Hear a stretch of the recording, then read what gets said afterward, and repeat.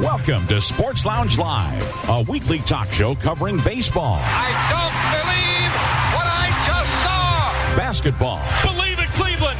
The Cavaliers are NBA champions. Football. Got it at the 5 and into the end zone. Touchdown. Hockey. NASCAR. Green flag waves again at the World Center of Racing. Plus the latest sports news, both pro and college. Hear past talk shows on your phone by calling 773-572-3006. Or as a podcast on your iPhone, Victor Stream or computer, or on your smart speaker. Visit legendoldies.com for links to automatically connect via your computer or iPhone. Call the Sports Aficionados at area code 646-876-9923 and enter the PIN 287-723-4600, followed by the pound key twice. And now, your hosts, Chris Devon, Perry Lester, Sean Platts, Robert Herrick, and Bill Sparks. All right, we'll get to the ID in just a moment, guys, and we're ready to go. Are you guys there? We are. Yes, we are. I wasn't sure if you wanted to play something, if you wanted to play the Strokes and the Storks or anything, or if you were ready to go. Let me just do this real quick. Keyboard Cat, Hamilton the Pug, and Toast Meets World. These are some of the Internet's most beloved pets, and they all have one thing in common. Their stories started in a shelter. Start your story. Adopt a dog or cat today. Visit theshelterpetproject.org to find a pet near you. Training that pet to play the keyboard, that's optional. Start a story. Adopt a shelter or rescue pet today. Brought to you by Maddie's Fund, the Humane Society of the United States, and the Ad Council. Okay, what are you wearing right now? Nothing. That's right. So Mommy's going to teach you how to dress yourself. Underwear always comes first, name tag at the back, then pants, then shirt. Get the first button in the right hole or you have to start all over. Socks going first, then shoes, right on right, left on left. With shoelaces, just take the ends, cross them over, switch the loops. The rabbit goes down the hole, pull tight, and you're left with bunny ears. Got it? Why are your pants on your head? Most parenting's hard to do in just 2 minutes. 2 minutes twice a day making sure they brush their teeth is easier, and it could help save them from a lifetime of tooth pain. Visit 2min2x.org to find out more. A message from the Partnership for Healthy Mouths, Healthy Lives, and the Ad Council. How's it going? I'm having a stroke. Are you going to shake my hand? I'm having a stroke. Wow, you're not even moving your arm. I'm having a stroke. When someone is having a stroke, they may not be able to say it with words, but their body language will tell you loud and clear. Look for FAST. F, face drooping. A, arm weakness. S, speech difficulty. T, time to call 911 immediately. Know the sudden signs. Spot a stroke fast. Visit strokeassociation.org. Brought to you by the American Stroke Association and the Ad Council. The Storks are bringing me a baby brother. We can do this together. All right, let's go. Storks know how to keep kids safe. Do you? What? Oh my gosh, you don't know. I know. You don't? Oh man, you laugh when you're uncomfortable. No. Making sure your child is in the right car seat is one of the steps to safer travel. I will rock this. You will rock this. To know for sure that your child is in the right car seat for their age and size, visit safercar.gov/the-right-seat. Cool. Very cool. Brought to you by the National Highway Traffic Safety Administration and the Ad Council. All right, let's start this over.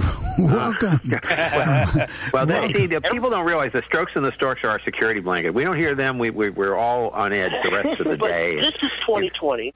You know, 2020. Everything else was out of order. So right. We were fashionably late, but we did prove. I actually feel like I'm on the UMass basketball or baseball football team because we were the Minutemen. We planned the show in like a minute. We couldn't get our Zoom meeting going, and so I think we're ready to go. We're going to do the best we can. We are. Hi, this is Chris Devon, along with Sean Platts and Perry Lester and Bill Sparks and Robert Herrick, who's now, we decided last week, not only is he ringside Robert, he's rinkside Robert too. So depending on whether he's hockey or boxing, we can introduce him differently, and that way everybody will know what he's going to be talking about. So we got our agenda together such as it is, pretty similar to what it's been. I'm going to run down the list of the deaths, which we'll cover in detail at the end of the show. Have actually two pretty big ones and a third one popped up today. Well, not a Hall of Famer, but a good solid player. Then so we got those. I'll run those down in a minute. Then we're going to go to our Sean, who will do his intro things that he does, and then he's going to tell us quickly about the Masters. We'll go to the NFL news and notes, do the scoreboard, then commentary on the games. Then we will do the standings. Then we'll do the schedule. Then for Week 11. about 3 changes on that schedule, so we'll highlight those. Then we will get into college sports. We actually have a high school story we want to tell. We'll throw that into our football segment. Perry knows what that is. That's a cool story. And so we'll tell that. High school stories, actually. Okay. Second one. Another high school story? All right. So, and then, and also a kind of cool college football that harkens back to an old pro event that we can talk about for a minute, too. So that'll be football. Then I think we're going to do baseball. We're going to do NBA. And then we're going to do, let's see, what else was the other thing? Is there anything else? The poll question. We'll do the poll question. I'll ask that in a minute. Yeah, we'll do the poll question, then the death. Let me give you the death list so you'll know whether you want to stay tuned and find out more about these people. We are not done with Tommy Heinsohn yet. We had just gotten the word, and I did a quick obituary on him off the top of my head of a couple of minutes, but then David USF, our buddy, came in with all the info on that, and so we'll have all that for him, and it's kind of lengthy because he's a Hall of Famer. When it's a Hall of Famer, we have more stuff. And another Hall of Famer died this week, Paul Hornung of the Green Bay Packers and Notre Dame. And actually, David asked the question, why was he called the Golden Boy? Well, he played at the Golden Dome, Notre Dame, and I think he was a matinee idol kind of guy, as I understand it, so that's part of the reason. Then we have Terry Durod, played for the Celtics, the University of Detroit, the Pistons, Phoenix, and he was a point guard in the late 70s, early 80s. Charles Dejournay, I'm going to say, 68 years old, defensive tackle for San Diego and the Rams. Anthony Stewart, 50 years old, 50 years old, tennis. Tennessee Martin. Tennessee Martin. That's right. We have a tennis player coming up, and I saw TENN. Yes. So Anthony Stewart, the head coach of Tennessee Martin, died. A current head coach at 50 years old. We don't really know why that is. Faye Irvin, the tennis player, Canadian tennis player at 75 years old. Foster Castleman, an infielder from 54 through 58 in major leagues, and Lindy McDaniel, the relief pitcher, who was around a lot longer than that for many teams, especially in the National League, but the Yankees too. Anyway, so Sean, why don't you get started, and then you can talk about the green jacket and the record that was at. All right, before I get going on telling you how you can contact us, let me get you thinking about the poll question, which you can call in and answer later on when we get to it. Last week we talked about venues, events that were on your bucket list that you wanted to go to. Now we're going to talk about venues or events, sporting events that you've been to that were just really like, wow, I finally got to go to this. I got, kind of on the same, but these are ones that you have been to. And, of course, later on in the show or anytime when we're talking about any topic, you can call in, download the Zoom app, or dial 646-876-9923, enter code 287-723-4600, hit the pound key twice. When you want to ask a question, *9 raises your hand, and it'll an Alt-Y on the computer. And then when we call on you, we'll ask you to unmute. Sean, it's more. There's a more button on your more devices. On the iPhone. Yeah, that rate. Yeah, more on the smartphone. But *6 unmutes you on the phone. Alt-A on the computer, and I'm not sure what unmutes you on the smartphone on Zoom, but it'll show you. Also, you want to leave us comments, questions, criticisms, anything where we can hear it? 773-572.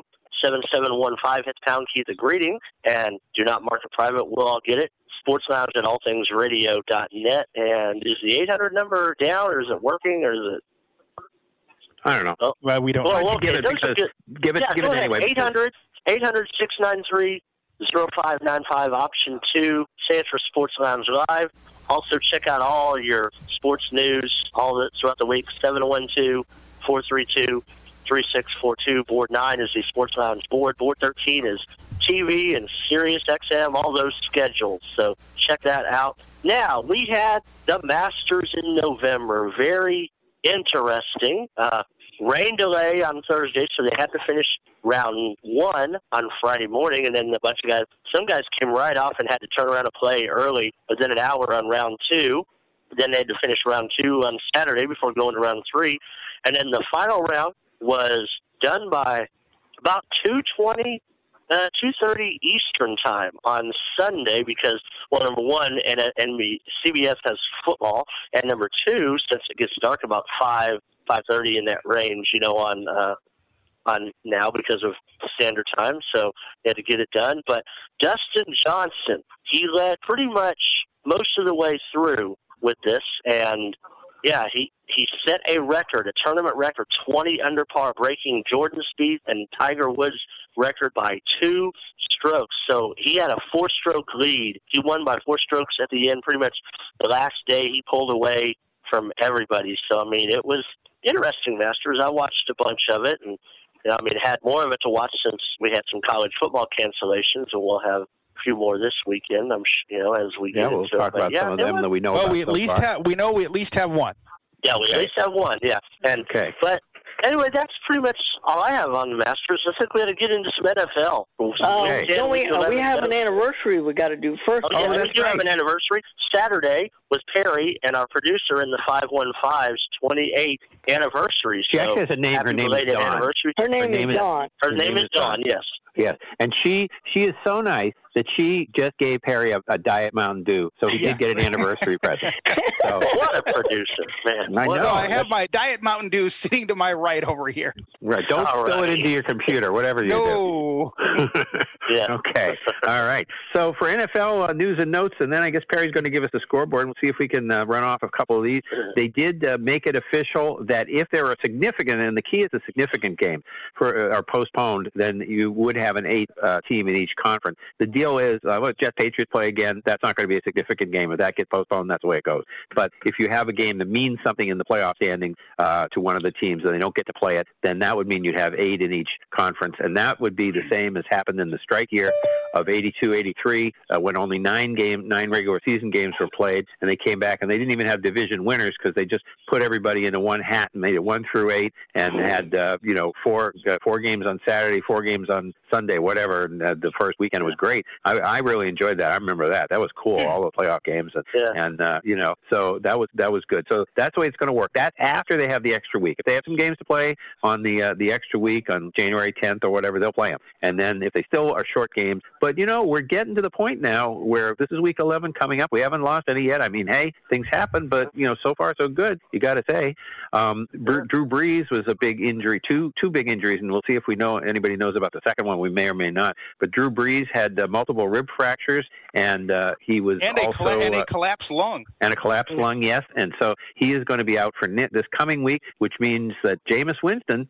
is going to be the quarterback for the Saints. And Jameis Winston, I don't think turned it over on. That's the big news. He didn't turn it over, I don't think, on Sunday. So that's a good sign. He is a turnover machine, though. He is, but sometimes, and we'll find out. Sometimes it has to do with coaching schemes. What are they doing? So you really don't know. The other thing, of course, Taysom Hill is there. So if he struggles, and he's going to be like the Wildcat guy, he'll come in. He was in and out of that game as well on Sunday too, I think. But mostly it was Jameis Winston. They're playing Atlanta, and they're going to be home. So the theory is that they'd be all right, but you never know. And then did anybody hear anything about Nick Foles yet? Okay, it's just a strain. They don't think it's as serious as it was, so they think he can rest the bye week, and they'll rate it. They'll evaluate it then and see how he goes. It was just a strain, so he could be back a week from Sunday or a week from. But I also read today that Matt Nagy said after the bye he's evaluating the quarterback position and he might make a change. Well, my fantasy quarterback, Trubisky, who never plays, is still sitting there, so we'll see what happens. I don't know. But last night, Chris, he wasn't even active. Trubisky wasn't. Yeah. No. Well, what happens sometimes is, and I see this, they'll do that, and they have an emergency quarterback, and they're not really expecting to play the backup, so they'll activate the third guy. I mean, that's something that has happened before. So it doesn't necessarily mean that that third guy, whose name is escaping me right now, who played for a couple minutes, is ahead of Trubisky. He may be. I'm not saying he's not, but sometimes that's what they do. You hear that in the pregame. They'll say, so-and-so, if he doesn't go, so-and-so is out, and you say, who the heck is that? So sometimes they just do that for whatever reason. I don't know why. Okay, so Perry, I guess any other news and notes in the NFL? Also, real quick, Antonio Brown. Antonio Brown apparently in a little bit of trouble. This came out today. Only a little? Wow, that's unusual. Well, he busted up his security camera at his West Hollywood home before he was signed with Tampa Bay. NFL West said Hollywood, they were not aware of this. One at a time. Go ahead, Sean. It might have played into his being reinstated. Tampa Bay did say they were aware of this situation, and they thought it wasn't a huge deal. But the NFL was kind of like, I don't know. But yeah, he had a little incident, destroyed the security camera. Well, it's his own camera, right? I mean, what's the deal? In his house.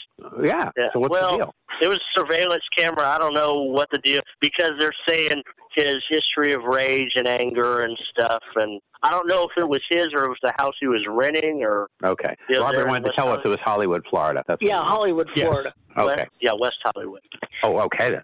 All right. But either way, it's near Fort Lauderdale. I know that. Okay, so Perry, why don't you run down the scores, and then we'll do a quick run through of how the scores got to be the way they are. There we go. Colts 34, Titans 17, Browns 10, Texans 7, Lions 30, Washington 27, Packers 24, Jaguars 20, Giants 27, Eagles 17, Steelers 36, Bengals 10, Buccaneers 46, Panthers 23, Raiders 37, Broncos 12, Dolphins 29, Chargers 21, Cardinals 32, Bills 30, probably the game of the week. Rams 23, Seahawks 16, Saints 27, 49ers 13, Patriots 23, Ravens 17, Vikings 19, Bears 13. Okay, so starting off, and we'll let Bill comment on this right off the bat, is Indianapolis Colts, and we were talking on Before All Things Radio, and we were saying, hey, they're going to play, they'll probably be close, but they'll probably lose, and, whatever, go into Tennessee and all that. Not that there's a big home field advantage these days, but, Bill, what did you think of those Colts? How about them Colts, as Cowboy fans would say? They played a consistently good game. Their defense was good, especially when it had to be. Tennessee fell apart in the second half. That's the way I kind of perceived it. Colts capitalized, especially on defense, and there was no looking back. Tennessee really wasn't in the game at all in the second half. What happened was it was the special team. Tennessee had a goal line stand, and then so they got the ball, which was, that was the last good thing they did. They were at 17-13. They had a goal line stand, which was cool, and they had a short punt, though, coming out. They didn't get a first down. They had a short punt, which set the Colts up for their next touchdown, which put them ahead. Then the Colts blocked a punt and scored another touchdown. So really, you could put the big difference on the special. And after that, Tennessee, Henry was hurt for a while and this and that. But after that, that was it for basically for Tennessee. But the Colts are now in first place, so we'll see what happens. Tennessee checked Cleveland over Houston 10-7 in the win. Wait, hold on. Go ahead, Bill. Well, I was just going to say that Tennessee checked out in the second half. Basically. But that was pretty disheartening. That reminds everybody it's a 3-part game, and your special teams can really kill you if they're not good. Cleveland beat Houston 10-7. Really not much to say about that game. It was in the wind. Nobody could do anything. Yeah. The only touchdown was Nick Chubb, who came back. Houston got a touchdown late, but the winning touchdown was by Nick Chubb, and that made a big difference in the Browns' offense to have him back after he's been out for about 5 weeks. So the severe weather might have been the story of that game because they had a 30-minute weather delay because of severe thunderstorms in the area. Yeah, it was over before 2 of the other games, so they started on time, though. That's right. And they didn't go to overtime. Detroit beat, and I'm going to do it this week. I'm not going to. Detroit beat the Washington Football Club 30-27, and this was a crazy game. Matt Prater kicked a 59-yard field goal to win it, but the Washington Football Club came from behind. They almost did it. They were behind 24-3. They got back and tied it up 24-24. Alex Smith had a good game, but Matthew Stafford did too. He threw 3 touchdowns. We got to give him credit, and later Roethlisberger for coming off 2 things. He came off another. Remember, he was on his second COVID protocol because he was on the COVID during the preseason. Matthew Stafford was. Then he came back into did the second one. Had no practice the week before, then went into the concussion protocol. He knows all about protocols, and he was in the concussion protocol, had limited practice, if any, this week, came out through 3 touchdowns and over 300 yards, and the Washington team came back, tied it up, but Prater kicked that 59-yard field goal, and as they said on Channel 88 on Sirius XM, those are the kind of games the Lions lose, and they didn't lose that one. Green Bay over Jacksonville, 24-20. Rodgers threw Jacksonville almost won this. Yes, they did. But again, this was special team, turnovers and special teams that set these things up for the. It was close. The game really wasn't as close a game as it seemed. I mean, it stayed close, but really, Jacksonville had 2 short fields. They scored on a punt return, and they also scored on a short field after a turnover. So there's most of your 20 points. But anyway, and those are the 2 games that I was talking about that Houston finished before because on TV they flipped the ends of both those games. So that just shows how they were. Rodgers threw 2 touchdown passes and had a rushing touchdown. So that was it for that game. But Rodgers, I don't know. What do you guys think? Who would be, Russell Wilson was the early favorite for MVP, but Aaron Rodgers has been pretty consistent this year. He's Rodgers. He's right up there. And Wilson has started turning the ball over a little bit. He has. And they've lost 3 out of 4 now, too. So, Giants beat the Eagles. Raise the flag, 27-17. No, there is. The Giants had lost 8 games, and this is a divisional race now, Sean. I don't care what their records are. They're only 1 game out now. They're in second place. They won a key divisional tilt here, John. And so Gallman scored 2 touchdowns, and Daniel Jones ran 1 in. And that's when he plays well. He's able to get some rushing in. He's a good runner. He's a big guy and can really hammer it in there. But the thing is, the Eagles had beaten the Giants 8 games in a row, I think it was, and 12 out of 13. So that was finally the Giants. So again, we'll get the standings later, but 3-5-1 for the Eagles, 3-7 for the Giants, who have a well-deserved week off. They're 3-7 now. Okay, Tampa Bay beat Carolina 46-23. That was 17-17 at halftime, but Brady bounced back big from his horrible game against New Orleans. He had 3 throwing touchdowns and a rushing touchdown, and Ronald Jones ran 98 yards, the longest touchdown run in Tampa Bay history. So it was 17-17 at halftime, as I said. Miami beat the Chargers 29-21. Tua threw 2 touchdown passes. He was okay. He was not spectacular, but he was all right. And they got out to a quick 14-0 lead, and that was about it, really, for that game. The Chargers scored a few, but they weren't threatening too much. Now, the game of the day is, as you said, Perry, Arizona beat Buffalo 32-30. Man. And Josh Allen threw one to Stephon Diggs with 34 seconds to go to give Buffalo the lead. And then Kyler Murray threw one to DeAndre Hopkins with 2 seconds to go to give Arizona the lead. And they won it, of course. And Murray had 2 rushing touchdowns. He has 10 this year. And for the first time anybody since 1956 has had rushing touchdowns, quarterback, 5 games in a row for the first time since then. I don't know what quarterback that would have been because I can't even remember a good running quarterback back in those days. But the first one I remember is Tarkenton. But anyhow, that's that was something. But what were you going to say about the game there, Sean? No, I was just saying that just the 2 passes at the end that you kind of said. Yeah, the 2. Yeah. Were just. It was like I was like, oh, Buffalo has this one, and all of a sudden here they come. As a Houston fan, it's like, oh, Bill O'Brien, thanks a lot. You're sitting there, thank you, Bill. Well, the thing is, you were looking at these running, these quarterbacks, it's going to be like Brady and Breeze until this year. They're not going to meet much, but they're 2 of the best young ones, and, they're both playing well. And you saw it. That was a game, I don't know how much of the country got to see it. Most of the country did. Did they? Okay. That was the big CBS game. That was right. Yeah, okay. That was the big game. That's good because that was the best game of the day.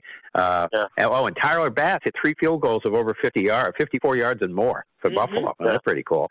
The Rams beat Seattle 23-16. What do you have to say about that, Perry? It was just the Rams they got a little bit of a lead right at the end of the first half, right at the beginning of the second half, and they were able to hold them off 23-16. And as we said earlier, Russell Wilson has started turning the football over a little bit, and that's part of the reason that the Seahawks are struggling a little bit now is they're turning the ball over. Las Vegas, I didn't listen to much of this game, Robert, because I knew you were covering it diligently, so I wouldn't have to. The Vegas Raiders beat Denver 37-12. What happened with that game? Well, believe it or not, even though they won easily, Chris, they left 28 points on the field.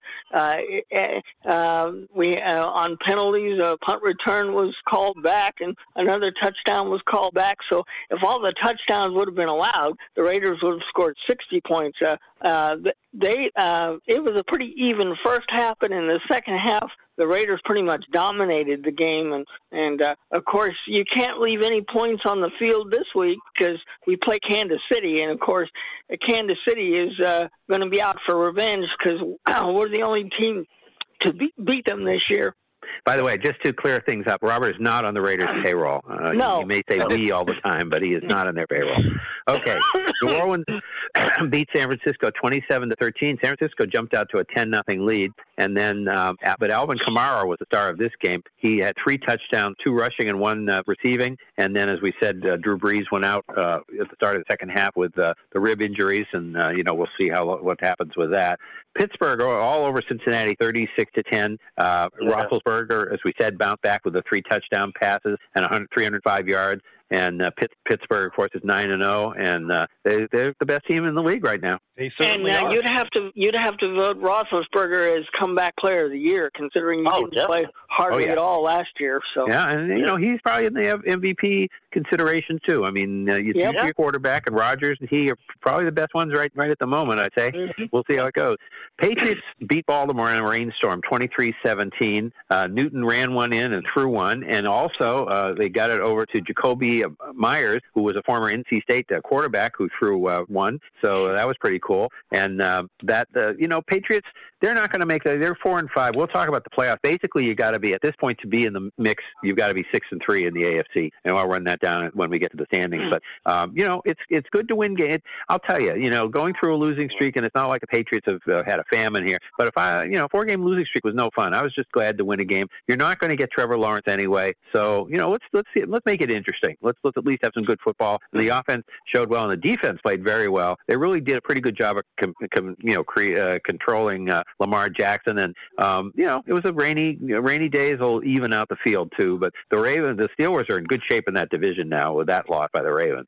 And the more you see Baltimore play, Chris, whenever Baltimore gets behind, Lamar Jackson, he doesn't seem to play as well. He's not a come from behind quarterback at all. No. Yeah. So that seems to be a problem. And I mean, they have a good defense. They have a pretty good offense all around him, and he's still a good quarterback. But he is not taking the strides like you saw with. I mean, hey, give Josh Allen just about as much credit as Kyler Murray the other day. When you score with 37 seconds to go, you ought to win that game. And he basically had a game-winning drive too. So those two, brought their teams right down the field and got it done. And Jackson has had opportunities to do that, including the other night, and hasn't been able to do it. And the Monday night game, Minnesota beat the Bears 20-19. And 19-13. 19-13. Oh, that's right, 19-13. Yeah, that game was so exciting last night. It put me to sleep. I had it on, and I should have. I wrote that down wrong. I was barely paying attention. It was a snooze fest. It was not all right. Really. Well, anyway, the thing is, the Bears only got 6 points on offense because the Cordero Patterson ran one back for 104 yards on the kickoff. So there's 7 of them right there. And then, they've lost 4 in a row. Cole got hurt, and they've lost 4 in a row. And Minnesota's won 3 in a row. So again, they're kind of in a position like the Patriots. They're winning, but they're in the Lions. They're both 4-5, and that's decent. And they don't have to worry about one division because the NFC East not getting a wild card. But we'll look at that too when we do the standings. So that's it for those games. I think we have clicked past the bottom of the hour, Bill. Okay, why don't we do our spot break here so that the Live 365 don't get mad at us, and then we'll come back with standings. Schedules, and much, much more. Keyboard Cat, Hamilton the Pug, and Toast Meets World. These are some of the internet's most beloved pets. And they all have one thing in common. Their stories started in a shelter. Start your story. Adopt a dog or cat today. Visit theshelterpetproject.org to find a pet near you. Training that pet to play the keyboard, that's optional. Start a story. Adopt a shelter or rescue pet today. Brought to you by Maddie's Fund, the Humane Society of the United States, and the Ad Council. Okay, what are you wearing right now? Nothing. That's right. So mommy's going to teach you how to dress yourself. Underwear always comes first, name tag at the back, then pants, then shirt. Get the first button in the right hole or you have to start all over. Socks going first, then shoes, right on right, left on left. With shoelaces, just take the ends, cross them over, switch the loops. The rabbit goes down the hole, pull tight, and you're left with bunny ears. Got it? Why are your pants on your head? Most parenting is hard to do in just 2 minutes. 2 minutes twice a day making sure they brush their teeth is easier, and it could help save them from a lifetime of tooth pain. Visit 2min2x.org to find out more. A message from the Partnership for Healthy Mouths, Healthy Lives, and the Ad Council. How's it going? I'm having a stroke. Are you going to shake my hand? I'm having a stroke. Wow, you're not even moving your arm. I'm having a stroke. When someone is having a stroke, they may not be able to say it with words, but their body language will tell you loud and clear. Look for FAST. F, face drooping. A, arm weakness. S, speech difficulty. T, time to call 911 immediately. Know the sudden signs. Spot a stroke fast. Visit strokeassociation.org. Brought to you by the American Stroke Association and the Ad Council. The storks are bringing me a baby brother. We can do this together. All right, let's go. Storks know how to keep kids safe. Do you? What? Oh my gosh, you don't know. I know. You don't. Oh man, you laugh when you're uncomfortable. No. Making sure your child is in the right car seat is one of the steps to safer travel. I will rock this. You will rock this. To know for sure that your child is in the right car seat for their age and size, visit safercar.gov/the right seat. Cool. Very cool. Brought to you by the National Highway Traffic Safety Administration and the Ad Council. And we are back. So Chris is going to give us the standings and the schedule in just a second. But Sean, why don't you give us real quick, if somebody wants to call in, they do it how? Download the Zoom app or 646-876-9923. Enter code 287-723-4600. Pound key twice and raise your hand. Like I said earlier, come on in. If you got especially some NFL comments, get on in before we head on. Move on to the next few sports here. Okay, in the AFC East, we have our standings after Week 10. So Buffalo 7-3, Miami 6-3, Patriots 4-5, Jets still 0-9. The only winless team. AFC North, Pittsburgh 9-0, the only undefeated team. Those Dolphins still haven't had that champagne yet. Baltimore 6-3, Cleveland 6-3, Cincinnati 2-6-1. AFC South, Indianapolis 6-3, Tennessee 6-3, Houston 2-7, Jacksonville 1-8, AFC West, Kansas City 8-1, Las Vegas 6-3, Denver 3-6, Chargers are 2-7. NFC East, the Mighty Eagles. I remember when they're in first place, you got to say mighty. 3-5-1, Giants 3-7, Washington 2-7, Dallas 2-7. NFC North, Green Bay 7-2. The Bears are 5-5, Minnesota 4-5, and Detroit 4-5, both playing a little bit better. NFC South, New Orleans 7-2, Tampa Bay 7-3, Atlanta 3-6, Carolina 3-7, NFC West a three-way tie for first place. I'm just reading when this is no implication as to who's actually got the tiebreakers right now, and it doesn't matter very much right now either. There's a long way to go, but I'm reading them alphabetically. Arizona 6-3, the Rams 6-3, Seattle 6-3, and San Francisco 4-6, and they're of course in trouble for the playoffs. So looking at the wild cards right now, when the teams that we know are in first place or whatever, the wild cards in the AFC, Miami at 6-3, the ones that would be tied for this wild card. And again, right now there's only be 3 to go for. Miami is 6-3, Baltimore at 6-3, Cleveland at 6-3, Tennessee at 6-3, and the Raiders at 6-3. So there you go. They're not all going to make it, folks. So we'll see what happens. The Raiders have the tiebreaker over the Browns. So, okay. He got fired. He got fired during the break, so he's not we. He almost forgot. Yeah. Okay, the wild cards in the NFC, we have Tampa Bay 7-3, Arizona 6-3, the Rams 6-3, Seattle 6-3, whatever you want to say, because a couple, those are your three. Those are your three. Three of those four. And Tampa Bay. Yeah, right well, now. 2 of those 3 in Tampa Bay. Yeah, we'll right. And of course that can change because Tampa Bay could take the lead back from the Saints. So who knows? But those are your basic contenders. The others are sort of on the fringe, and seeing what they can do. Okay, for your NFL schedule for Week 11, and listen up. There's 3 changes. And this is the last of our changes for now, unless we have more virus problems. So we have Arizona at Seattle on Thursday night, 8:20 p.m. on Fox and NFL Network. On Sunday the 22nd. First game when they played the first time. What's that? Good game when they played the first time. It was.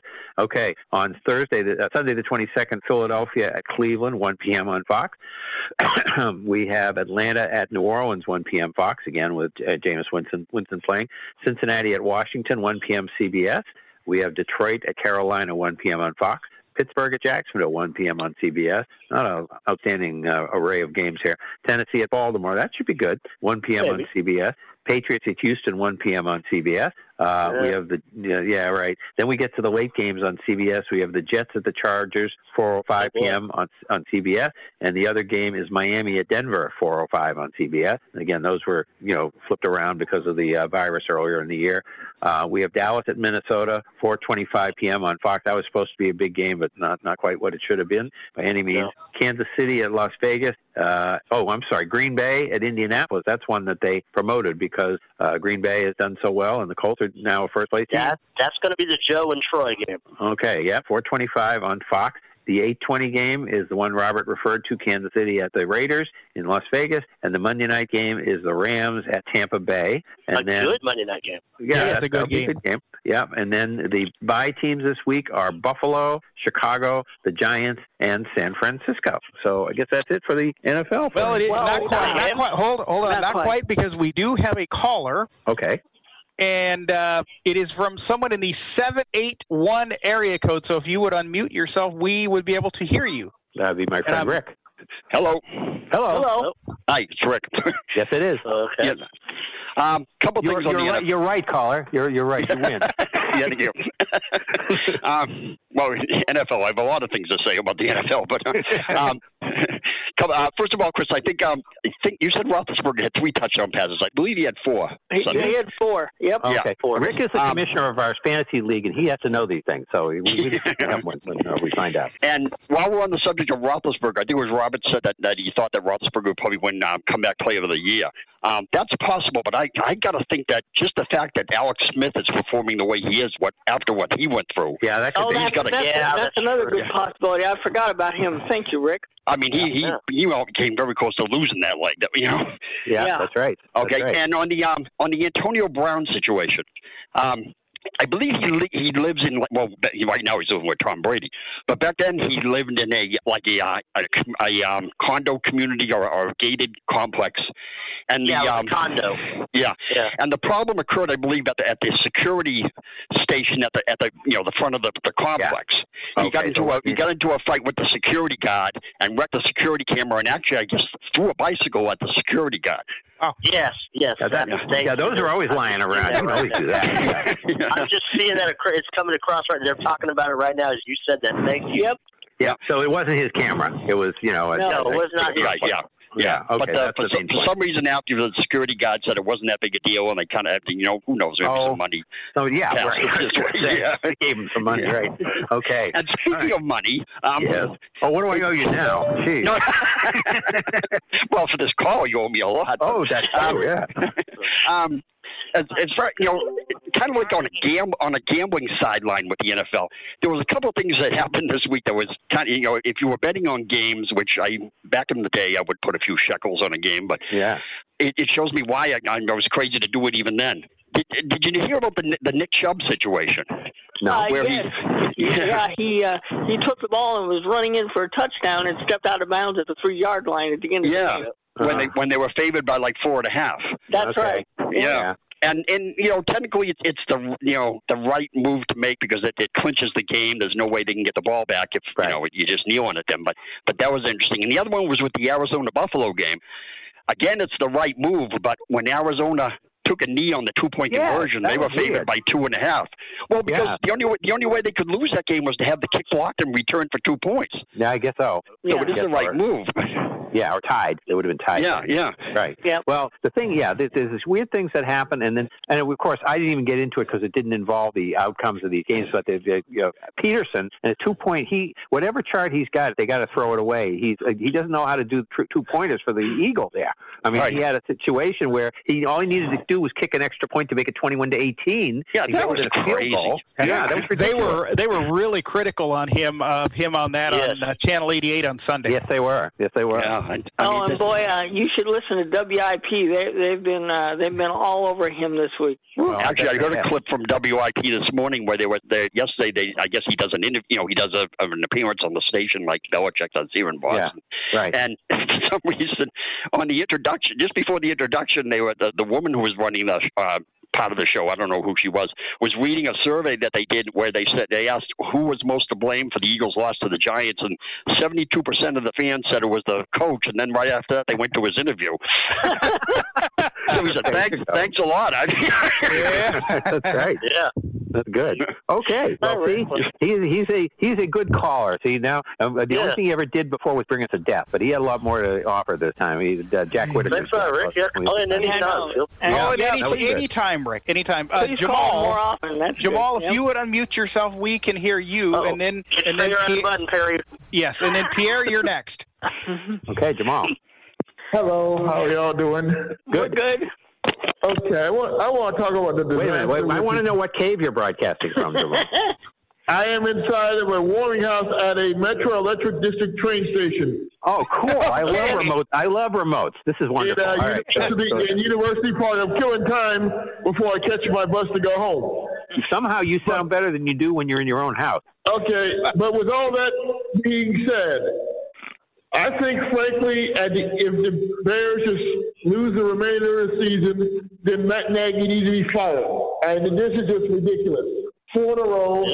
The Bears signed a great Nick Foles, and they started him. They would have been better off keeping Trubisky as a starter, as far as I'm concerned, because Nick Foles hasn't shown me a doggone thing. Yeah, I would say, and again, he's my quarterback in fantasy. I think Trubisky's been over the couple of years before that. I think he was a little better than Foles. Nothing to write home about, but a little better than Foles. Yeah. Yeah, I mean, right now Trubisky is. I guess he was week to week, but at least the Bears have a bye week, so hopefully they can use that time to get their stuff together once and for all. And if they want to have any shot at the playoffs, they're going to win out now. And I'm not sure they have the ability to do that, unfortunately. Okay. The other thing I was going to comment on, I just didn't mention, the Bears defense played a great game last night. Yes, they Dalvin did. Cook didn't do much, and they were, down near the end. They got a little tired. He got some yards. He got near 100, but they really held him down. And any offense at all, they would have won the game. And again, they just scored 6 points on offense. You can't do that. The Bears played the defense good enough to win the last few games, and yet because of their offensive ineptitude, they're 5-5. They should either be 8-2. Yeah, and the Packers are now, the Packers are in good shape. I mean, we didn't really talk about that. We can do that next week. But the Steelers and the Packers are in really good shape. The Chiefs are in good shape to win their division too. So yeah, some of these divisions are taking shape as well. And say what you want, but if you can win those divisions and really get a good thing and get that number 1 seed, those buys mean a lot in the playoffs. They do. Right, but what about Miami? I think Miami had a shot to win the AFC. They do. That's why I didn't lose them. Buffalo, it isn't so much Tua. The whole team, and Tua's doing all right, but he's not been as spectacular as Allen or Murray or some of these other young quarterbacks. But he's doing what he needs to do. He's doing what Tom Brady did his first year. Tom Brady really wasn't very good yet, and he was still working into the offense. Tua's doing the same thing, but the special teams, the defense are playing well, and Flores is doing a good job down there. Yeah. Okay. All right. Go, kid. Don't miss your train there, Jamal. And he's in public, so he had to watch his mouth. He did. Pierre, if you want to unmute Pierre, we'll go to the great state of Louisiana. Yeah. Yep. The great state of Louisiana. Hey. Hey. I thought for a minute there Jamal was in the bathroom.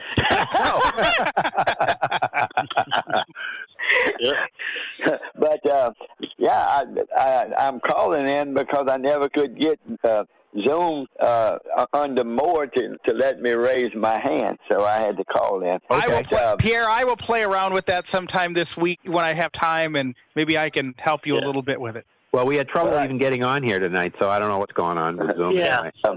But I'm so excited that, Drew Brees won't get to play and Jameis Winston will I bet be you able are. to play. Oh, I'm just really excited. Well, but I you tell you what. You just have to hope, Pierre, he doesn't go out and get arrested before Sunday. That's the main thing, James. Well, you're saving grace, Pierre, as you're playing the Falcons. So. Well, I don't know. They're not. They're not bad. They haven't been terrible in the last few games. They've won 3 out of their 4 since Raheem Morris came in. Yeah, that's true. Right, but so I know that without Brees, there'll probably be a few interceptions. But they always have Taysom Hill if he gets really bad. That's right. Yep. But I know y'all going to be going to college football after this. So why don't you say something about college? If you want to talk about college, do that. Get it started. Go ahead. We're transitioning. Okay, this is the first game that LSU. That Arkansas will be favored over LSU since Arkansas came into the Southeastern Conference. Yes, Pierre, I saw that. What do you know, Pierre, about the investigation? Apparently, LSU is under scrutiny from the NCAA again because apparently of mishandling sexual assault allegations against football players. Yeah, I heard today, I got a notification today saying that LSU had hired this big fancy law firm to look into it. So I guess we'll keep an eye on that. Yeah, where there's smoke, there's fire. They could just say, no, it's not true. But if they hire a fancy law firm, that means that there's some fire in that smoke somewhere. Well, that could be, but they do have some money, Pierre. They've been making some money over the years, so they can't afford it. So I'm not worried about Odell Beckham was handing out money, remember? But now they're trying to say that it wasn't real money, that it was monopoly money. Yeah, I'll bet it was. Pretty sure to say last year too. too. Yeah, right. All right. Okay. All right. A good transition to college football. It is. But first, I think we need to hit the high school game that we wanted to talk about. Perry, tell us about this 8-man football game in Iowa the other day. Right. What people have to understand is for schools that are small enough to where they can't really field an 11-man team, you have, in some states it's 8-player, and in some states I think it's even 6-player. We have 6-man in Texas. We don't have 8-man. Yeah. But in this case, it was an 8-player football game, and Remsen St. Mary's, which is just to the north of Sioux City, they scored 108 points. And then Montezuma, which is in Poweshiek County, which is kind of halfway between Des Moines and Iowa City, they scored 94 points, and there was a whole lot of 8-man records that were broken. The one that wasn't broken, it was the second highest combined score in 8-player football. Okay. And it took 4 hours and 5 minutes, you said, 4 right? 4 hours and 5 minutes to play it. The way you score all the points is it's an 80-yard field, and I believe that the distances is a little bit shorter in the width as well. So and also, do they have just now that just crossed my mind for the downs? Is it 1st and 8 or is it 1st and 10? No, it's first and 10. All right, it's still 1st and 10. Yes, it is. Okay, but a lot of teams in 8-player things, a lot of teams in 8-player games, even on the home side of the 40, a lot of teams will go for it because they think they're close enough. Yeah, it's like arena ball, basically. Yeah, right. In a lot of ways. Uh-huh. All right, and the other feel-good high school story. This happened Friday night. Vandergrift High School in Leander, Texas, which is a suburb of Austin, just north. They were playing another suburb, Hutto, and this made the national news. They showed this on World News Tonight last night, or one of the national newses. They have a team manager, Tommy Harmon, who is autistic.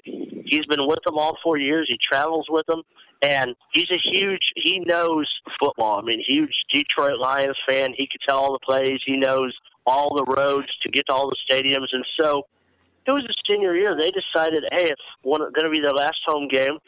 They called up the people at Hutto, and they said, hey, they told them the story, we'd like to let Tommy score a touchdown. And so they started off the first game, and the guys did it. They didn't just, they chased him. They tried to stop, but they let him get that first touchdown it made, and several Detroit Lions sent him a message of encouragement, and they let him work out with the team where normally the managers don't. So good feel-good story in high school football there.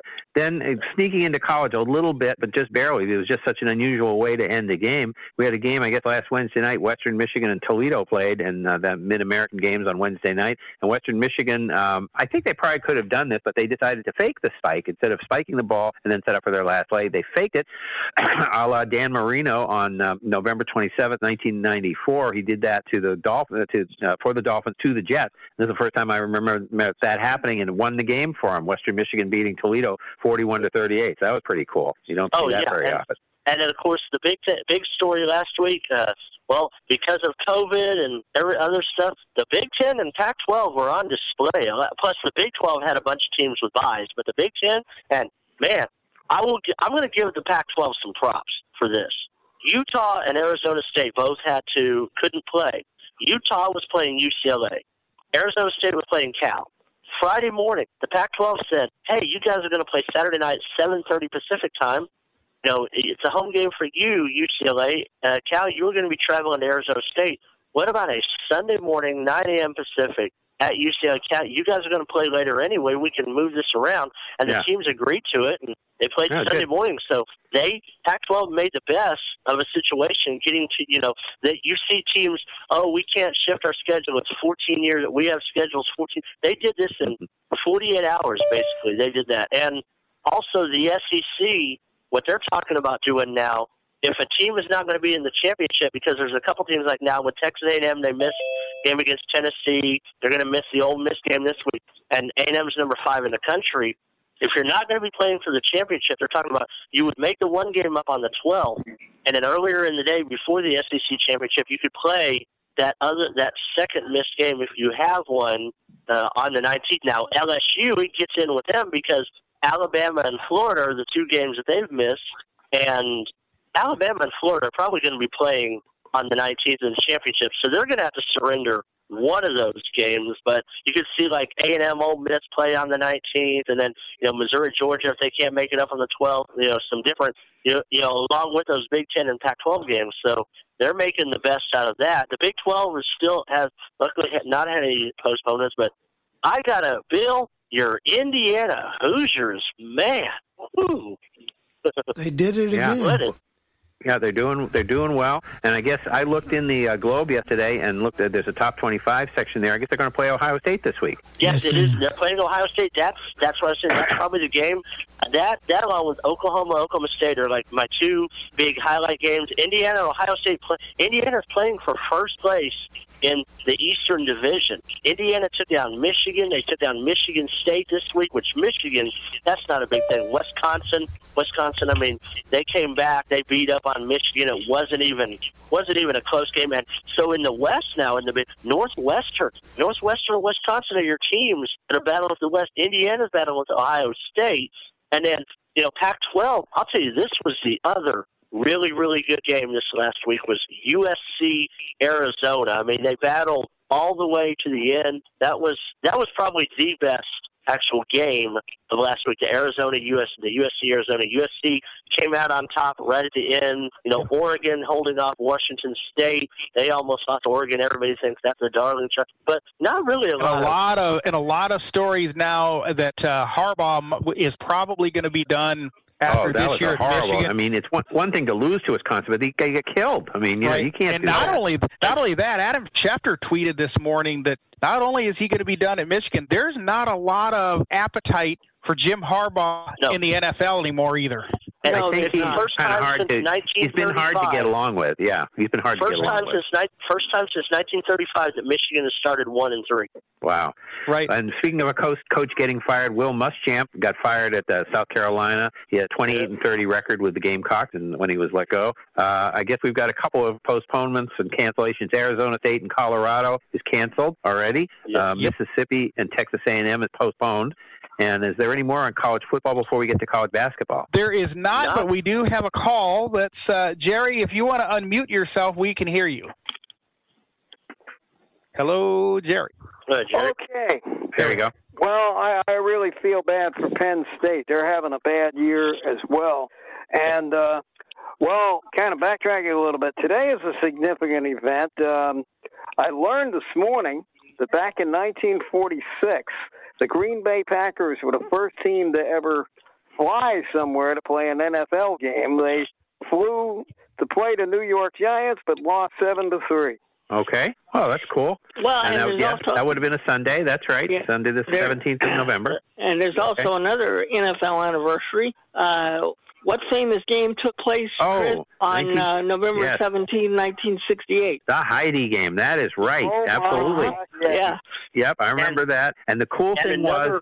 In college. Oh, go ahead. My brothers were watching the game, and of course they took it off to start Heidi, and they were not happy. I had WABC on listening to Merle Harmon, so I got to hear the end of the game, and very few people did because I had the game on Jets Radio, WABC, and so I came out and told them what happened, and they're like, "Really?"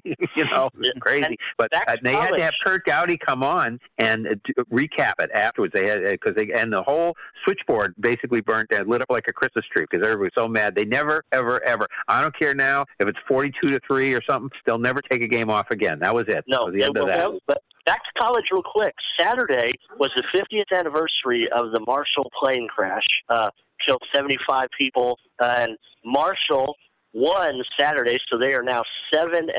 They won on the 5th. They beat up on Middle Tennessee. So Marshall is one of those group of 5 teams that's getting in the mix there on the 50th anniversary of that plane crash. Yep. Okay, that's true. And then I guess we have a couple of little news in college basketball about two successful coaches. One is not well, and one doesn't have a job anymore, Perry. Well, we have two that are Jim Boeheim and Kermit Davis. Boeheim, Syracuse, Kermit Davis, Ole Miss have both tested positive for the virus, and that is correct that one doesn't have a job. Greg Marshall resigned this morning after an internal investigation showed that he was abusive to coaches and players. But if you had any sympathy for Greg Marshall, he'll be okay. He gets a buyout for $8 million. Well, his wife can have a few parties now and not have to worry about curfew. She can have some libations now, yes. That's right. And the NCAA tournaments, they're going to do it, they're leaning toward doing it in a bubble, having it all in one area. So all 68 teams. And the state of Indiana and the city of Indianapolis have reached out, they say, because you got Lucas Oil Field, Bankers Live, Butler Stadium, IUPUI, the Coliseum there. You got the, Bloomington just down the road, Ball State. They got all these arenas around there. They've reached out saying they could do this and have it all so it could be in your area there, Bill. Huh? Well, it looks very, very close. They're talking about it a lot. So well, see. The thing is, of course, that's nice. It's in your area, but you won't be able to go. That's true. I might as well be in Naples, right? Yeah. Well, you'd be in Naples, but they really want to get that They really want to get that tournament in though this year because a lot of money was lost. A lot of TV money with the loss of last year's tournament. They do not want to do that again. And if they have them in winter, who knows, in March, if Indiana's allowing limited fans in March, I'm sure they may, kind of like they do with the World Series in October. Yep. We'll see, True. where I mean, by March, we may have at least a vaccine for some people, so that could be true. So I guess we said we were going to go with baseball next, are we? We are, and there's some news. Baseball stories. Oh, there's a lot of news in baseball. There's a lot of baseball stories, yeah. And I'm just going to do it, just so we don't forget anything, I'm going to do it chronologically, but it's not the biggest story of the day. The biggest story is actually the last story of the day, I think, that I have. Anyway, Marcus Stroman back to the Mets for $18 million, one of the few players to pick up his option, but he was very impressed with what Steve Cohen had to say in his press conference and so forth, and thinks the Mets have a future. So he marches as his own drummer anyway. I've heard kind of crazy things about him. He's a little bit like Trevor Bauer. So we'll see how that all goes. But he's a good pitcher, that's for sure. And then the Cy Young Awards were given out. Shane Bieber of Cleveland won it in the American League, and Trevor Bauer won it. We just mentioned Cincinnati in the National League. First time any Red has ever won the Cy Young, but he's going to be leaving the Reds. He's going to be a free agent, so chances are he will not say. Bieber won his unanimously, and it's the first time anybody has done that in the American League since Justin Verlander with the Tigers in 2011. And that year he was also the MVP. The White Sox, speaking of MVP, are going back to WMVP, AM 1000 for their radio. They've been wandering the dial lately. They've been on, where were they to score? And then they went to WLS, and then they went to WGN. But now they're going back to WMVP, one of their former homes. Of course, the Cubs are on the score. So now you've got the two teams on the two big competing sports stations, which is kind of the way you think it ought to be. And, their first game is scheduled for February 27th against Milwaukee. So we'll see we were nowhere near knowing how spring training is going to go yet. That is a multi-year deal, Chris. Yeah, they were only on 1 years with WLS and WGN, 1 or 2 years, maybe GN1 with WLS was all they had there. Jose Abreu, speaking of the White Sox, was the AL MVP, and Freddie Freeman of the Braves in the National League. We had kind of talked about that a little bit. I don't know whether we talked about it here, but I think we did, that maybe it could be Mookie, but Mookie had won it in 18 in the American League, and Freddie Freeman, I guess, both had excellent seasons, but I think one of the reasons that I think some of the reason, not all, but I think some people might have voted for Freeman in this vein because he did recover from COVID and he wasn't asymptomatic. He had symptoms with it, and he came back and really put up good numbers, and that probably played with some voters. Okay, now another historic thing happened.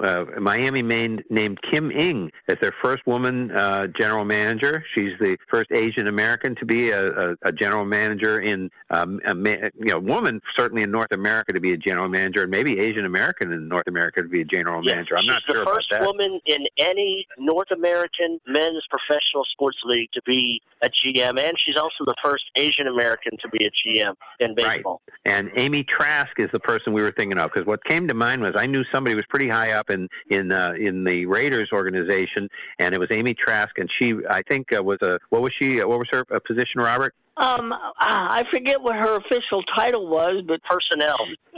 Director of personnel, she ran maybe. The personnel department, and Al Davis was such an innovator. He hired the first black coach and all this. And I thought if anybody would have given a woman a job first, it would have been him. But Amy never got that shot, and it's kind of too bad because if you listen to her on CBS now, because she's on the CBS Sports Network on their pregame show before the NFL today, and she knows her football. I'm really surprised that. Well, Jim Ing is very qualified. I'll say it. If she were a man, she probably would have been hired 10 or 15 years ago. That's right.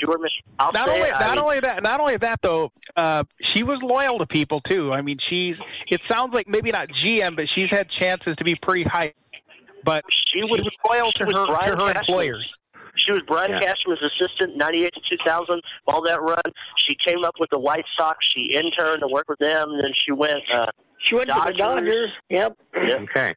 And then the Angels named their person, and it's Perry Manassian, I guess is how we're saying it, the assistant for Atlanta, and he was named as the Angels general manager. I guess wasn't the most attractive GM job in the.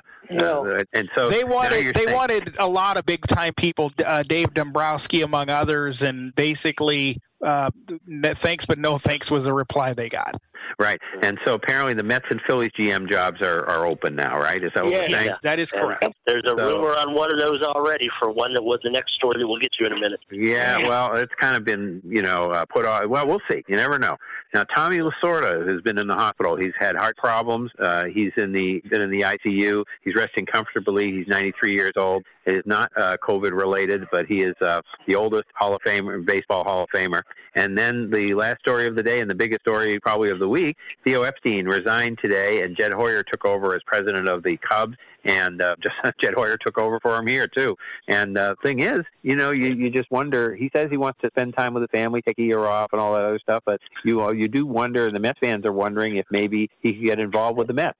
Well, and I would suspect no, and I say that for this reason. They hired Alderson for at least the next couple of years. Right. And I don't know that I see Theo wanting to go in there and actually work behind somebody. Right. And Theo did say today that if he is going to run a team, he wants to be part of the ownership group. So right. We'll see what happens with that. But Steve Cohen did come out and say after he heard that he would be more than happy to give him a piece of the Mets. So we'll wait and see. Yeah. And Josh Tomlin yesterday signed a 1-year deal with the Braves. But getting on Theo Epstein real quick.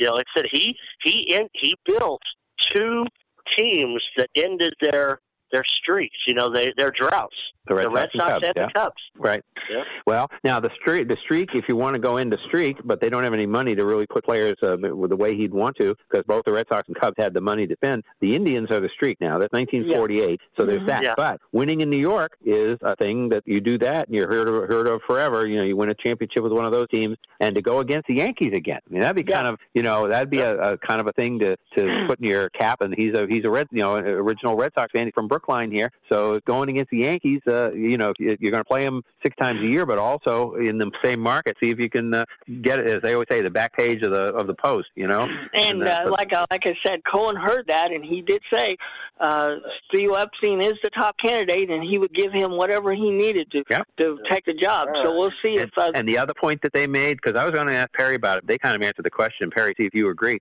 that the reason that he's getting out while the getting's good, because they're going to have so many free agents coming up, the Cubs, and that the whole core of the free agent, they're all free agents after next year. Right. Yep. So he's getting out while the getting's good, and he kind of said, I don't want to be involved in decisions that I won't be around for 4 or 5 years to implement. So he doesn't want to be rebuilding, even if it's a minor rebuild of a year or two where you drop down into the below 500 for a what couple they're of years. Saying, what I'm hearing, Chris, is that they want to kind of do what the Yankees did maybe in 2016. Just kind of take a 1-year reset and do it that way. But they are working on an extension. Jed Hoyer, so for him to totally take that position, right? And that's right. And again, he was here, and I think he did okay here too. They got Dombrowski, and Hoyer was edged out, but that was kind of a political decision, I think. And and where are they now? So we'll see. They're trying to do that 1-year reset and see what they can do this coming year themselves. So I guess is any more in baseball, or we can go to the NBA? Let's get on to the NBA. With big trades going on there. Yeah, why don't you run a lot of that down, Sean? Because you've been pretty much on top of that. All right. Well, first of all, this has been finally just made official. Robert Covington to Portland for Trevor Ariza, and the 16th draft pick in this year's draft, and a future draft pick in 22, I believe it is. It doesn't say what it is. You can't do back-to-back years after the Ted Stepien deal with Dallas when he sent all the guys, way back with the Mavericks in Cleveland when Ted Stepien destroyed the Cavaliers back before. Now these guys, Sean, these guys are going from where to Portland? From Houston, Portland. Ariza and the draft pick are coming to Houston. Robert Covington is coming from Houston to Portland. So yeah. And the other trades, Oklahoma City made a couple of them. Dennis Schroeder to the Lakers for Danny Green and their first-round draft pick, the 28th pick in tomorrow night's draft. Also, Chris Paul, Abdul Nader going to Phoenix for Ty Jerome, Kelly Oubre Jr., Ricky Rubio, and a 2022 draft pick. Milwaukee made a couple of moves, picking up. They traded George Hill and Eric Bledsoe to New Orleans for Drew Holiday, which I think he's better than both those guys. And then they picked up Bogdanovic from Sacramento. Bogdanovic, for some compensation Milwaukee did. And Milwaukee is doing this because Giannis is getting close to where he can do his max deal. So they're trying to make Giannis happy, and Giannis wants to stay in Milwaukee. He likes Milwaukee, but he wants to see that his team is going to put people around him. Yeah, and also New Orleans got 3 number 1 draft picks out of the New Orleans got 3 number 1 draft picks that'll be spaced out over this year, 22 and 24, I believe it is. But with Milwaukee, it's going to be pretty high. Rumor mill. James Harden, Russell Westbrook, both want out of Houston. Harden wants to go play with his buddies Kyrie and Kevin Durant up in Brooklyn.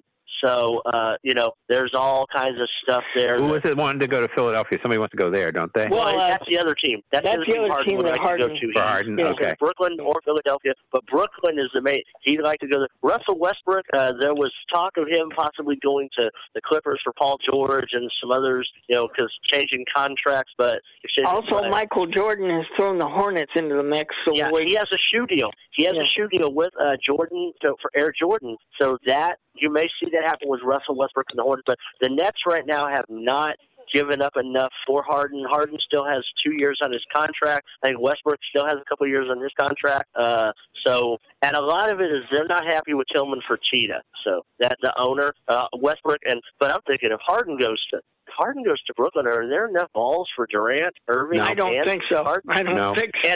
And then we got the draft tomorrow night. We do. Not really too many.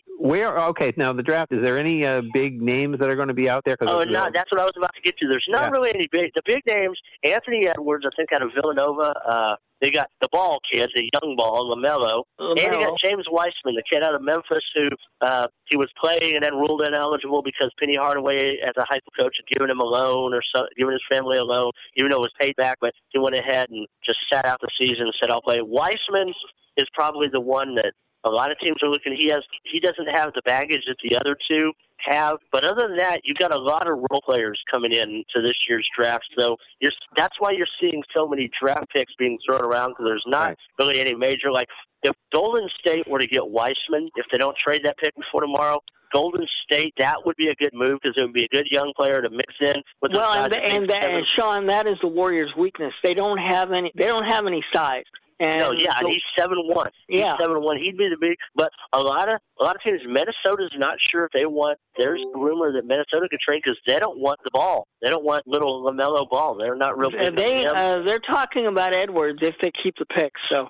Yeah, that's what they're talking about. And there's also that Charlotte, Jordan doesn't know if he wants to deal with LaMelo Ball, and I know Golden State doesn't. So you're probably going to see Edwards 1 if they keep it, Wiseman 2 if they keep it, and then LaMelo Ball 3, and then it'll just drop off after that. Like I said, a lot of foreign players just. I have a feeling you're going to see lots of trades tomorrow night during the draft. Yeah.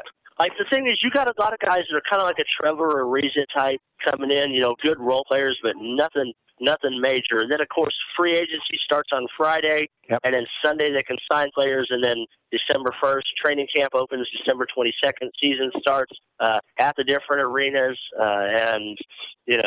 so that's pretty much NBA now, that I can think what of. Would you, before we get off the NBA, what would you guys recommend for, tomorrow night, and again, there's no other sports going on except maybe a MAC game or two, but, so this is a Wednesday night activity. Would you recommend ESPN radio? Would you recommend NBA radio? Or ESPNU, I heard, is actually doing coverage. So So they'll probably do it from a college angle. I would probably recommend the NBA radio. That's normally good.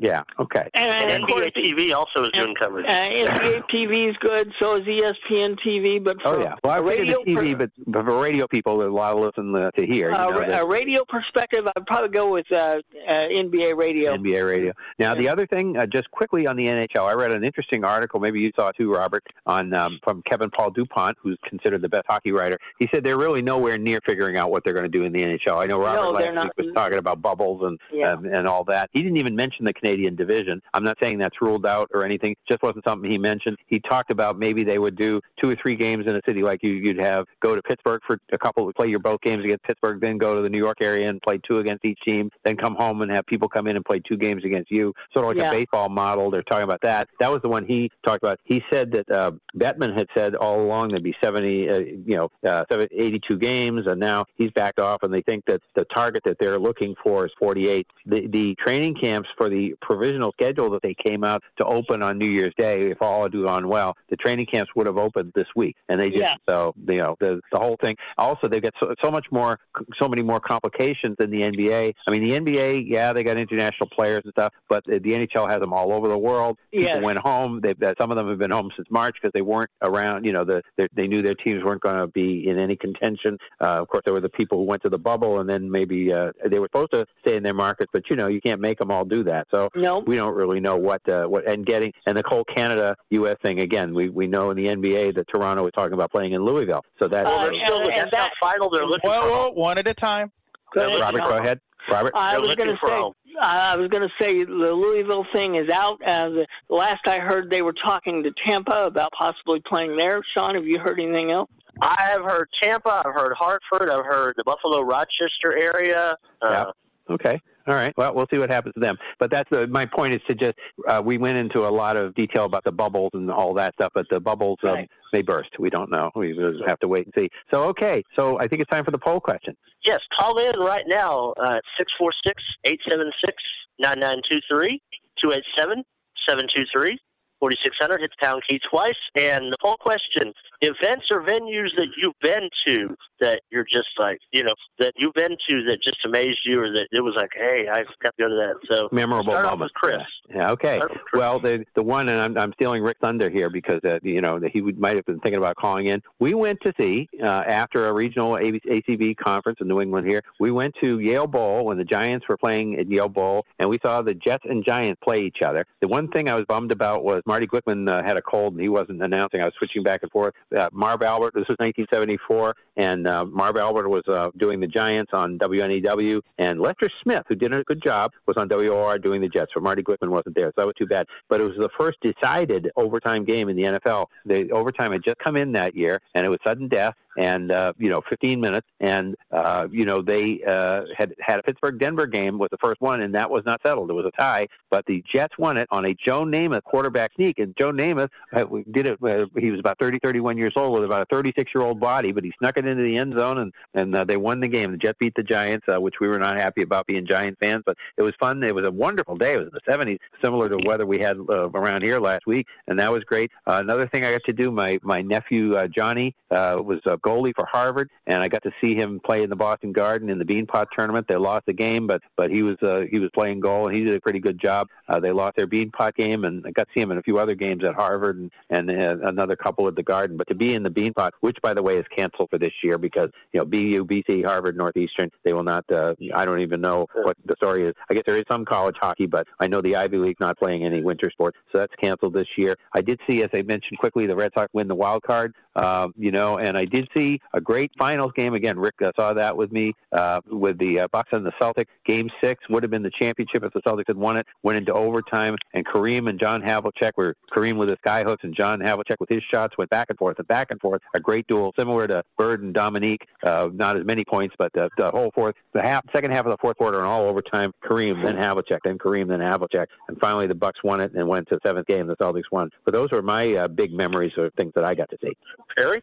Well, we don't have a lot of professional venues around here, so I'll give you the one I have been to, and that being the Metrodome. That was back when the Twins were in their heyday. You had, Jack Morris with the Tigers at that point, Kirby Puckett and Herbeck and all those guys with the Twins.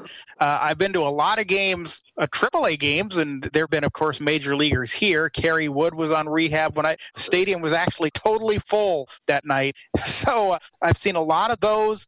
The Unidome, of course, for a lot of UNI football games and some basketball games. Oops, I think we lost Perry. Nope, there we are. There you are. All right. That's okay. All right, I guess that's it for you. That's time you've been to. Yep. All right, Robert? Well, my biggest event I went to, and they replayed it over the summer, and I got a chance to hear it when NFL radio was replaying the games on Sunday. I went to the Steve Hands game. The Raiders and the Dolphins. Ken Stabler to Clarence Davis to end the game, and of course I've spent a lot of time in the Coliseum, but that was my most memorable game I ever went to by far. Mm-hmm. Okay. Bill? My favorite probably was attending my first Reds game at Riverfront and then the new stadium. Those two, along with going to a Pacers game when they were in the old ABA and they had broke a scoring record for a game. So those are things that just stand out in my mind. I know you were in Cleveland for a while. Did you ever get to go to any Cleveland stuff, the Cavaliers or the Indians or anything? I got to see both of them. I got to go to a Cavs game and in the Indians, and I forgot about that. That was great, too. Yeah. Did you go to free beer night? No, I didn't get to free beer night. That's the time to go. Is the free? You know what they say. You know what they say here. They draw very well when it's a $1 beer night. Yeah. Oh man, I listened to that game and Joe Tate and Herb scored doing that game, and that was just the weirdest crowd sound you ever heard in your life. Just a total buzz all the time. They had to stop, and of course the Indians forfeited the game. Oh, what a crazy situation! Now they weren't free. I think they were 10 cents or something. 10 cent beer night. Whatever it was not a good idea. That and the disco night in Chicago, that didn't work out too well either. Yeah, Disco Demolition Night. I remember that. From WLS did that. Yeah, that was it was great to hear Joe Tate too. Joe Tate when I was in Cleveland at the stadium. Great. Oh man, he was a great announcer. He was both for the especially the Cavaliers, but also the Indians did a good job. He and Herb Score were good too. Oh yeah. Okay, Sean. All right. Well, for me, I've been to the Astrodome many times, which, first dome stadium. So I've been there for plenty of high school events, some college games, baseball games. But one memorable event I went to in 1994, Cliff Gustafson, former coach of the Texas Longhorns, baseball coach, he was the guy that Augie Garrido replaced. He set the record for most wins in college baseball, which later on, Augie Garrido ended up breaking. But Cliff Gustafson, I was there that night at Dishwalk Field. Also, I happened to be in 1998, Tim Duncan's very first playoff game. In 1998, when they were playing the Jazz, I won free tickets off WAI, and my buddy was getting ready to move to Seattle because my dad couldn't go. So, he said, well, hey, what about going? I was home at my parents', and so I went on in, and I told my buddy, I said, hey, you're moving to Seattle. You want to go? And he's like, oh, yeah, of course. So those are some of my... Yeah, 1977. I saw the first San Antonio playoff game in their NBA history when they played the Celtics here. Celtics beat them, but it was and they beat them pretty, 10, 15 points. Then they went to San Antonio and won the series. So it was 2 out of 3. Yeah. But the thing is, San Antonio, Houston were in the East. That's how goofy the NBA was. Well, yeah, when they put them in, because when ABA and all them they came in, they just threw San Antonio in the East, and Houston was already they fixed it in '80 when the Mavericks came in. But any callers with any memories? Jerry, if you want to unmute, we would be able to hear you. Hello, Jerry. Okay, I have gone to several different venues. One of my first, my father, now I don't know, I didn't get a heck of a lot out of this, but he took me to Connie Mack Stadium to see the Phillies play the Cincinnati Reds in like 1955. I don't remember that much about it, but I remember some of the players. I remember hearing the names of Granny Hamner and Willie Jones and Marv Blaylock. And Willie Jones was Pudd'nhead. Wasn't that Pudd'nhead Jones? Yeah, that was Pudd'nhead Jones. Yes, Yeah, that's indeed. right. I don't Yeah. know why they call him that, but he was. You probably Pudd'nhead will. Jones. I don't want to hazard a guess on his intelligence or anything like that, but that maybe, I don't know. Don't ask me. Now, the thing I have, probably at that age, you're 6 years old, going to a baseball game, you probably remember more about the hot dogs and the ice cream than the baseball, right? Yep. That's right. That's what I had, and a bunch of hot dogs and ice cream. Yeah. But my first memorable, I went to a North Catholic Frankfurt game on Thanksgiving Day with my brother in 1960, and North Catholic won it. It was 21-7. The game was actually broadcast on WHYY. Okay. The public, they have this game every year. North Catholic, well, I doubt if they're going to have it this year, but or if they do, they're having it with no fans. But that's the first football game I ever went to. Mm-hmm. I went to several. It's too numerous to mention. I went to. The first NFL game we ever did was.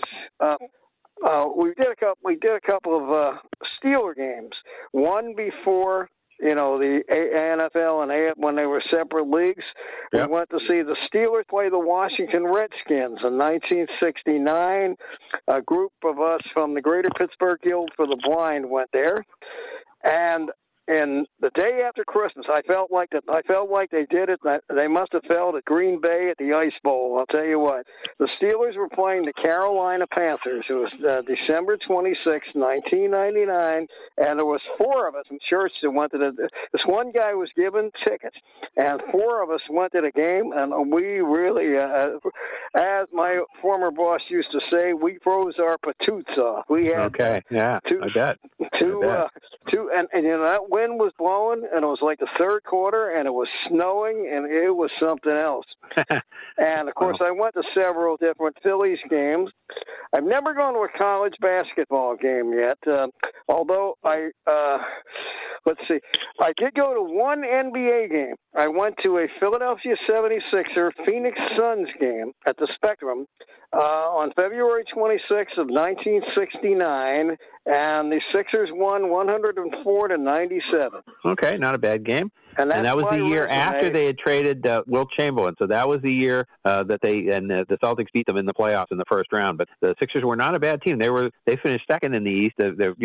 Baltimore was first, and the Sixers were second. Knicks were third. Celtics were fourth, and the Knicks beat Baltimore, and the Celtics beat the Sixers. So that's how they got to the finals. But yeah, Sixers weren't bad. They got a pretty good amount back for Wilt, but not enough to ever do much after that. So.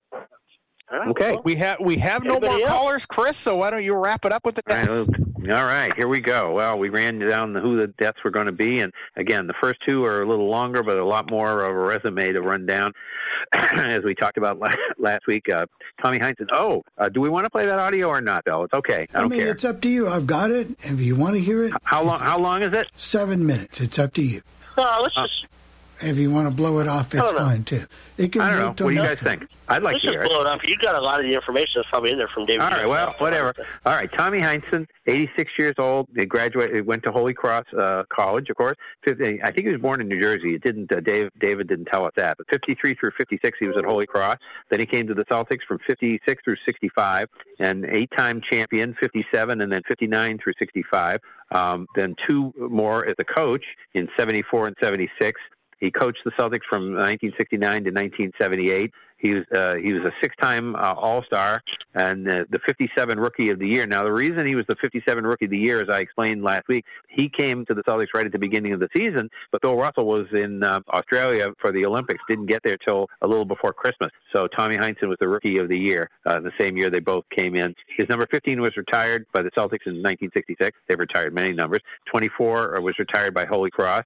And then he was the Coach of the Year in 1973 with the Celtics. His coaching record was 12,194 wins. 12,194. No, these are points. I'm sorry, that wouldn't be 12,194 points. There we go. 5,749 rebounds and 318 assists. Of course, he was a power forward. His coaching record, more like it, 427 and to 263. And he's the Hall of Fame player in 86. He got in the coaching Hall of Fame in 15, and the College Basketball Hall of Fame in 2006. He died of many diabetic complications and COPD. Then his broadcast career, he started at Channel 56 WKGB with Red Auerbach from 1966 through 1969. We talked about that last week. Then he was the coach. Then from 90 to 99, he did the road play-by-play on Channel 25 here. Then it moved to Channel 38 and then Channel 68. And in 81, he joined Mike Gorman on. You meant that was 70 to 79, not 90 to 99, 73. No, 90 to 99. No, he was the coach of the Celtics until 78. Yeah, that's right. Okay, yeah. No, so we're talking about three different jobs here. So yeah.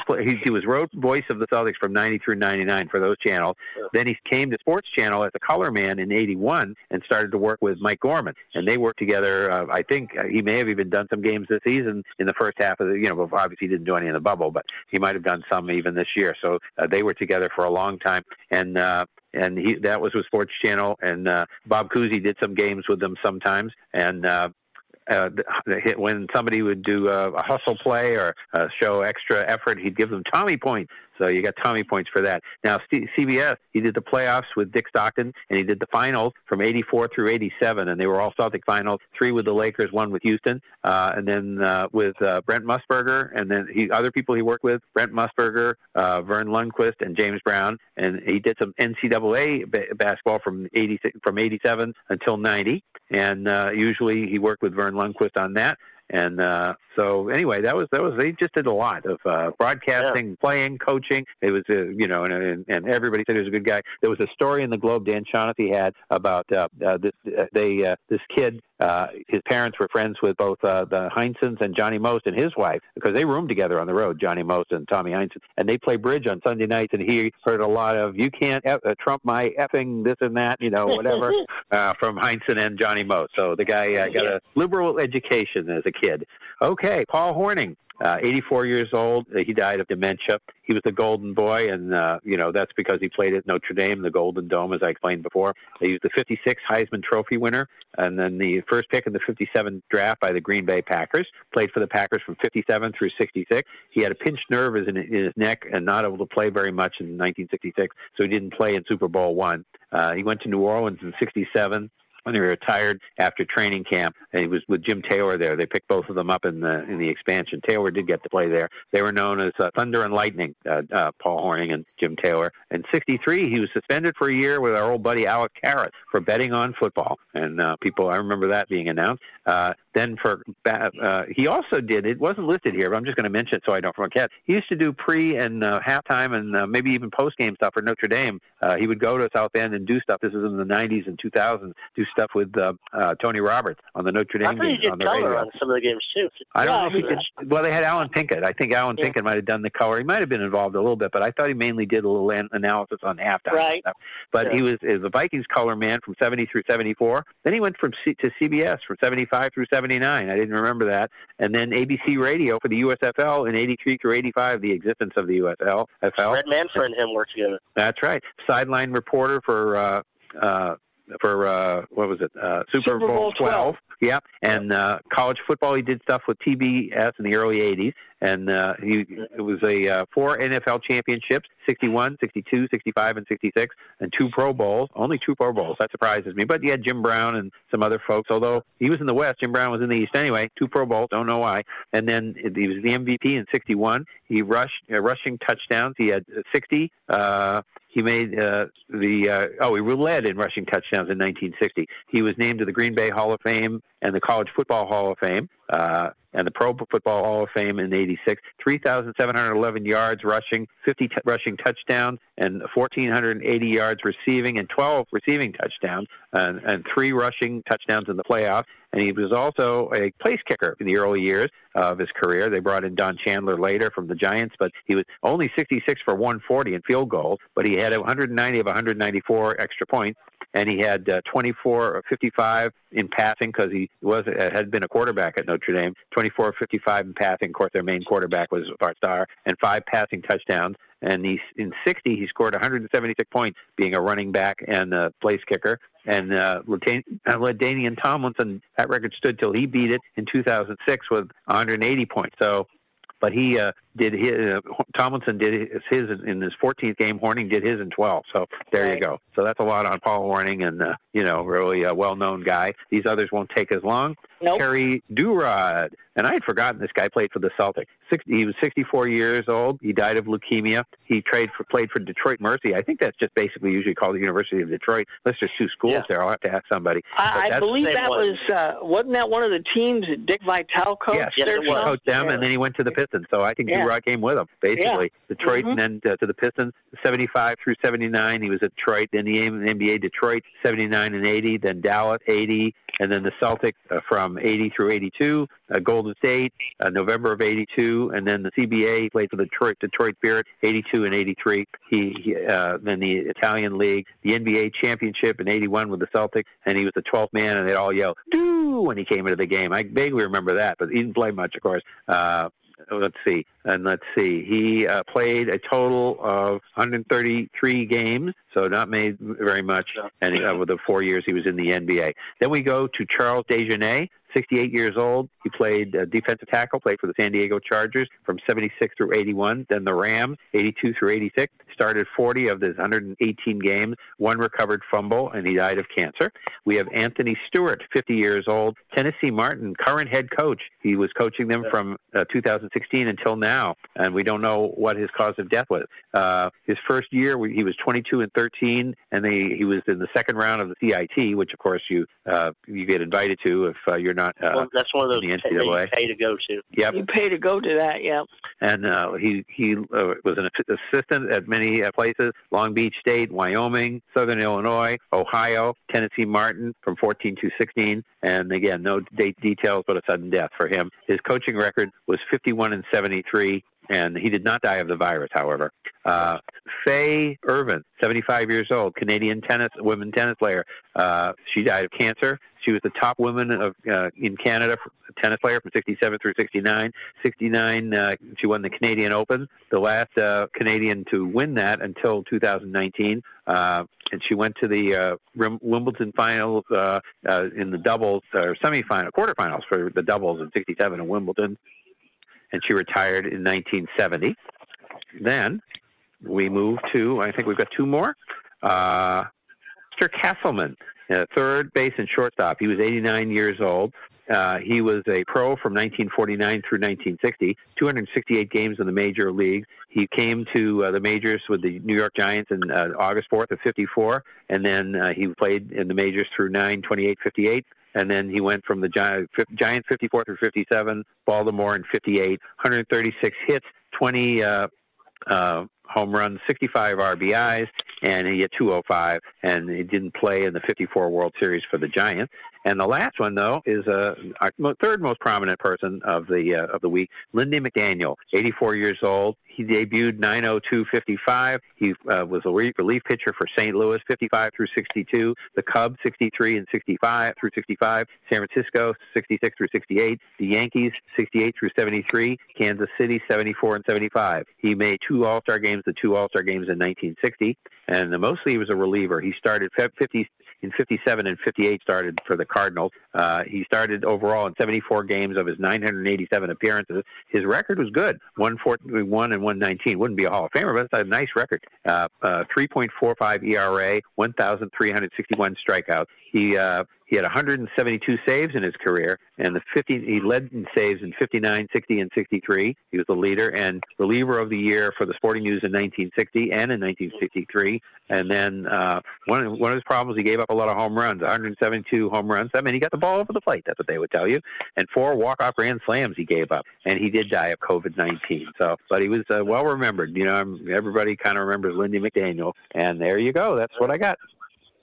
All right, Sean. All right, well, let's go ahead and shut it down. We'll be back next week, and next week will be the first college football playoff rankings coming down during the show because they do 4 weeks. I was awful. I thought it was this week, but it is next week. So go ahead if you want to download the podcast. And remember, college basketball starts next week, too, next Wednesday. College basketball starts next Wednesday, so we'll be looking ahead the night before, and we'll come back and talk about the NBA draft and this week in the NFL and who knows what else. All right.